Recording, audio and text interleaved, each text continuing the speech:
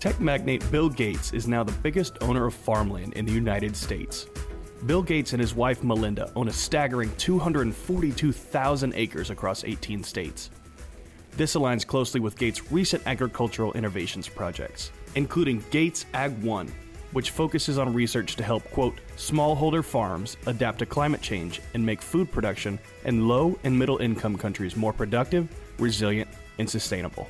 Here's part of our interview with Bill Gates on the future of his farming initiatives. Well, farming's another program we've been in a lot, funding the research centers that come up with the better wheat seeds, corn seeds, rice seeds.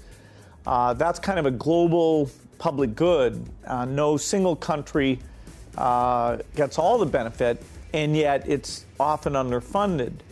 Still, the scientists have seen how to make seeds that deal with less water, deal with heat, yield more per acre, and those are getting out slowly but surely to the farmers in poor areas.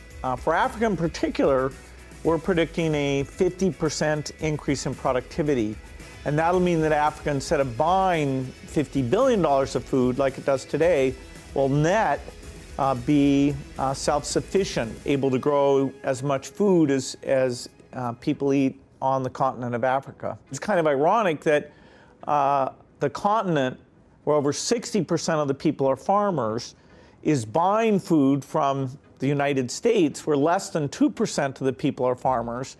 They're spending their money to have food be imported, and yet they have lots of land, lots of labor. If we can just get that productivity to be better, then they won't be spending their money on food from other countries. Looking for more quality B2B content like this? Be sure to subscribe to our industry publications at marketscale.com.